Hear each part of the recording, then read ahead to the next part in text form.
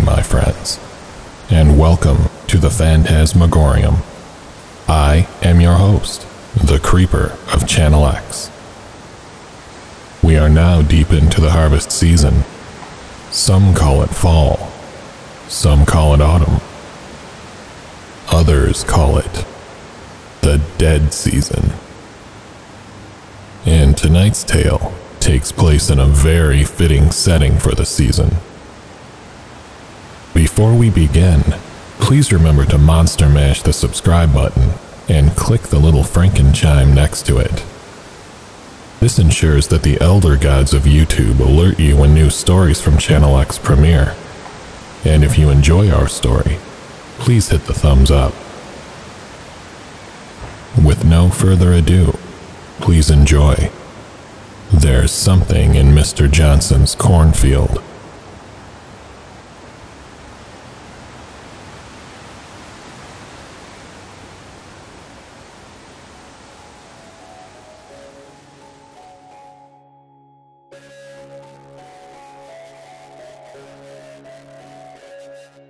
Every year on Halloween night, my friends and I would go out to Mr. Johnson's cornfield to share our favorite creepy stories. All four of us were very fond of horror and would spend all year searching for the creepiest Reddit stories. Real or fake didn't really matter to us, so long as we all had goosebumps and that fear that someone was watching us by the end of the night. We were a little too old for trick-or-treating, and Halloween house parties weren't really our idea of fun. This would be our third year sneaking into Mr. Johnson's cornfields. I say sneaking, but the truth is, Mr. Johnson didn't mind us being there, so long as we cleaned up after ourselves. Better than getting into worse shenanigans elsewhere, he'd always say.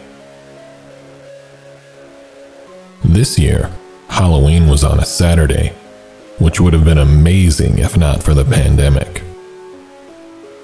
But like I said, we had already planned for it to be just us four, so the pandemic didn't really change much, except for the fact that we had to wear masks while telling our stories. We usually don't dress up, but since it was mandatory to wear masks anyway, we figured we'd go all out. I dressed up in that one cool mask from the movie The Purge. You know, the one that says "Kill me"?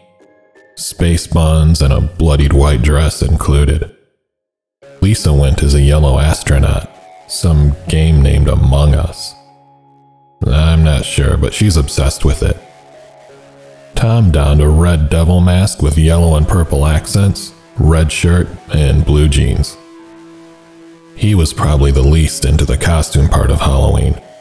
And Jake went as a scarecrow, burlap hat, hay stuffed into his shirt and pants, and to top it all off, a DIY burlap mask.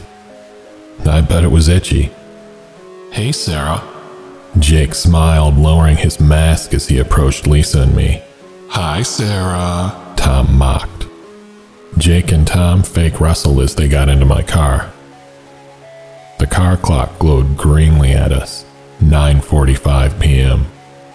Play nice, boys. I laughed at them. Mr. Johnson's cornfield wasn't too far from Jake's. About a 15-minute drive normally. Might be a bit longer with Halloween. But it won't be too terrible. 10:07 p.m. The clock glowed once more.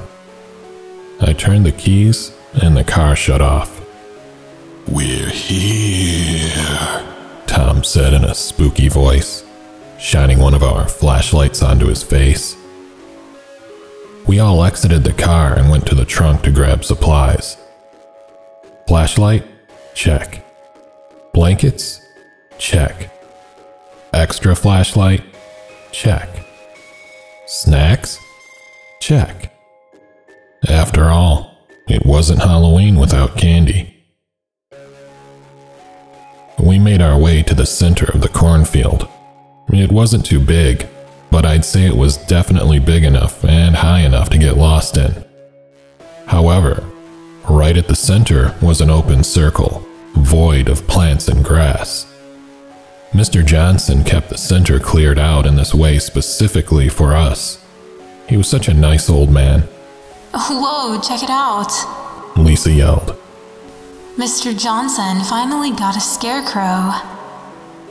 We stepped away from the path to gawk at this new spooky addition. The closer we got, the more eerie it felt. I'd seen a couple of scarecrows in town, but nothing like this guy. He looked heavy. He didn't look as if he was made of sticks and hay, but something heavier. I don't mean chubby. His face was kind of sunken in from what I could see. It was so hard to tell in the dark, and even the flashlight created harsh shadows. He looked alive. He was strewn up on a huge wooden cross, and man was he huge.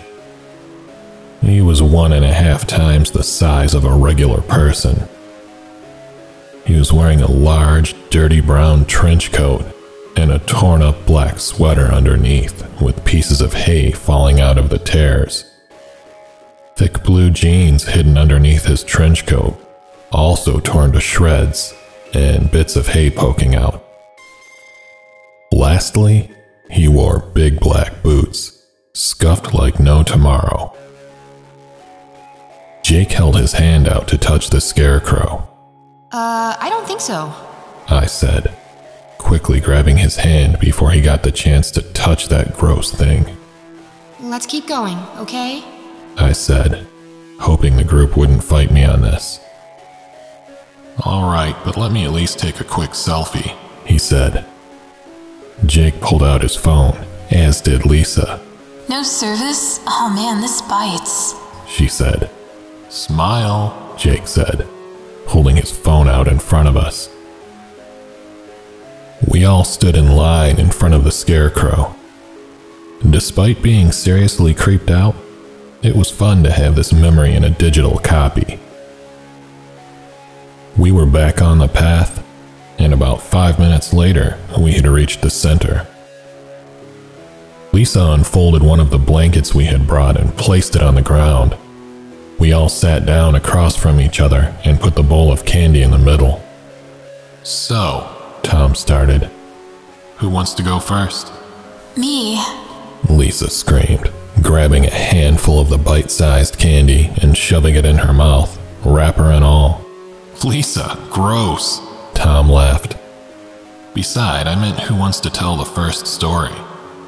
Lisa made a silly face, and then we all looked at each other, no one of us really wanting to go first. I guess I'll go. Tom let out a deep breath. He was always the best storyteller. He grabbed the flashlight and pointed it up at his face. Very unflattering, but also a bit nostalgic. 4 years ago, in this very cornfield, on a cold Halloween night, a killer had escaped prison. Tom! I interrupted. Do you really think you should be telling that story? We don't have a no real stories rule, but if it really bothers you, how about we take a vote? Well, I vote no. I replied, looking to Jake and Lisa. They avoided eye contact. Guess the story's on, Tom smiled. I grunted under my breath. Like I was saying, 4 years ago, Eddie Santaro, deemed the sad clown by local media, had escaped prison and made it all the way down to these very cornfields on Halloween night. Eddie was drastically deranged, as you all know. He had stolen one of Mr. Johnson's shovels and slaughtered 4 teenagers before the police finally killed him with 5 bullets to the heart. Bang, bang, bang, bang, bang. I jumped. Did he really have to tell such a terrible story? I wasn't as into nonfiction as the rest of the group was. To be honest, it really creeped me out, especially since it happened in the very field we are in now. I still wonder why Mr. Johnson never closed it off. I know it's weird to be here, even though it's been 4 years. Tom convinced the group to come here that first Halloween after everything happened. Mr. Johnson went out of his way to make sure we were comfortable, which definitely helped. But it's still an eerie feeling being out here. Tom started laughing as he grabbed a Snickers from the candy bowl. All of a sudden, quick but heavy footsteps could be heard behind me. I turned quickly, but it was too dark to see. Both Tom and Jake shined their flashlights in the direction of the noise, but there was nothing there. You guys heard that, right? I asked, half hoping it was just my imagination, the other half of me knowing it wasn't. Must have been the wind, Jake assured me, but sounded more like he was trying to convince himself. How about you go next, Jake? Tom said, trying to take our minds off the footsteps. Yeah, okay, Jake said. He turned back to face the center of the group, as did I. We all looked at him, waiting for the story. Suddenly, 2 long arms, made up of sticks, secured together by tight bundles of hay, ripped right through Jake's chest, clutching the front of his body and quickly yanking him backward. It took a second to respond. Blood splattered onto our faces. Jake's fearful and confused face growing smaller as he was fiercely dragged away. What the hell? Tom yelled and stood up quickly. Lisa and I, still in shock, stayed sitting on the ground. We could still hear Jake yelling. He didn't sound too far, and the voice wasn't growing distant anymore. Wherever he wasn't moving. That thing! What happened? I gasped. I don't know. It all happened so fast. Tom spoke, trying to figure out what to say. Something grabbed him. Lisa finally spoke. It took him back to the direction of the car. Do you think? Her thoughts trailed off, but I knew what she was about to say. It was that creepy scarecrow. We have to go get him. I said. Are you crazy? Lisa replied. He'd do it for me. Either way, the car and Jake are in the same direction. Let's go, Tom ordered. We slow walked in the direction of the still screaming Jake, eyes darting back and forth and occasionally upward to see any sign of the scarecrow. Jake unfortunately had the other flashlight, meaning the 3 of us had to share one. It was quiet, save for the occasional bird cawing or wind rustling in the cornfield. That walk felt like miles due to how slow we were walking, but we couldn't make a noise. It was an almost safe feeling being swallowed by the cornfield. We eventually came to another clearing. Jake's screams grew louder. I almost didn't recognize him at first. He was strapped to a giant wooden T, plunged deep into the earth. My eyes went blurry for a second after we realized what we were looking at. He was cut open, blood draining from him into a big metal pot. He was still screaming, probably out of pure adrenaline. A quick glance at each other, and we all knew we couldn't save him. I don't think he even noticed we were there. His screams died down, and he was gone.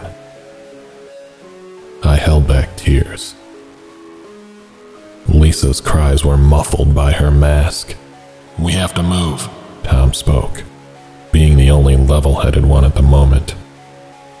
We started to move toward the direction of the car. Tom leading, me in the middle, and Lisa close behind. We could finally see the car, thank God. We decided to run for it. After all, the car was so close.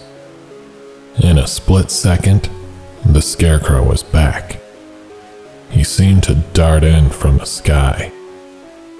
He landed on the hood of the car, denting it and rendering the motor useless. He then took a single leap back into the darkness. We stopped dead in our tracks, eyes scanning the sky. The same tight bundles of hay came down and grabbed Lisa instantly. I reached toward her, but was too late. We didn't even hear her scream. We have to make a run for Mr. Johnson's farm now. I yelled, grabbing Tom's arm, causing him to accidentally drop the flashlight. I began dragging him toward the farm. It wasn't too far from the car, but that thing moved insanely quick.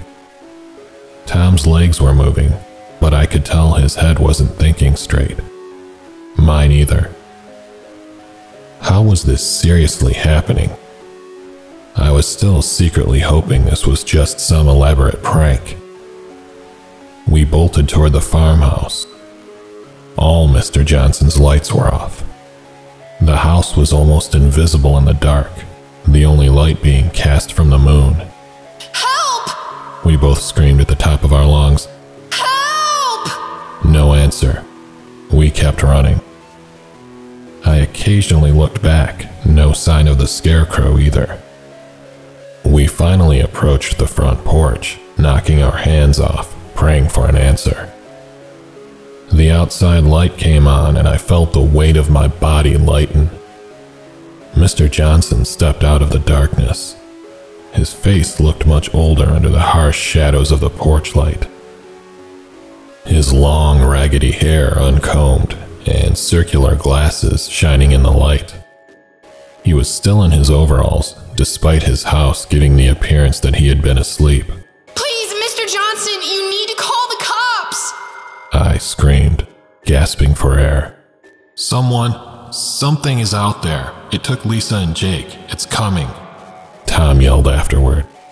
Mr. Johnson just stared at us. He walked over to the right side of his porch.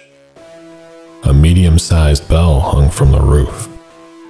He started ringing the bell, loud and quick. What are you doing? We yelled in sync. I'm sorry, kiddos, He yelled back. it's the only way we can make sure the town has a good harvest. What are you talking about? I yelled, my eyes searching the sky, while Tom looked toward the field. Every 4 years we have to make this sacrifice for the good of the town. I really am sorry, kids. He yelled, still ringing the bell. Sarah! Tom cried, but was cut off. I turned around to see him being pulled into the cornfields. No! I yelled. I turned back toward Mr. Johnson, but he was gone. I started running back to the entrance road. It was about a mile until the main road, but it was the only option I had at this point. Before I could even take off, he was back, and now taller than ever. So tall, I wondered if they could see him from the main road. I didn't know where to go. I knew this was the end. I thought about my friends. I thought about my family. I thought about the cruel Mr. Johnson, and I wondered how many times he had done this before. The Scarecrow grabbed me with his bundled arms of hay and leapt back into the sky. He hung me on another large wooden tee and sliced from my stomach down. I could feel my body emptying. My vision started to blur, but I kept screaming. The Scarecrow didn't move. He stayed there, watching me the entire time, seeing me take my last breath. I hope they remember me as they eat their harvest.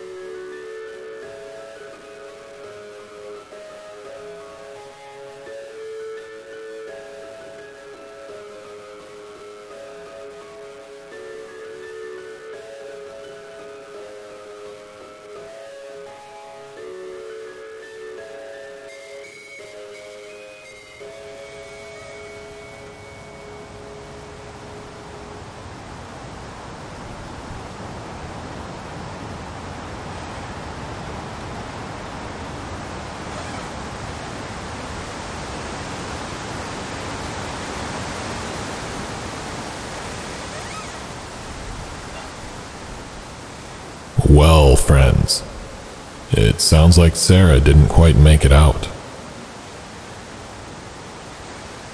It's a good thing the Creeper is here to relay her story.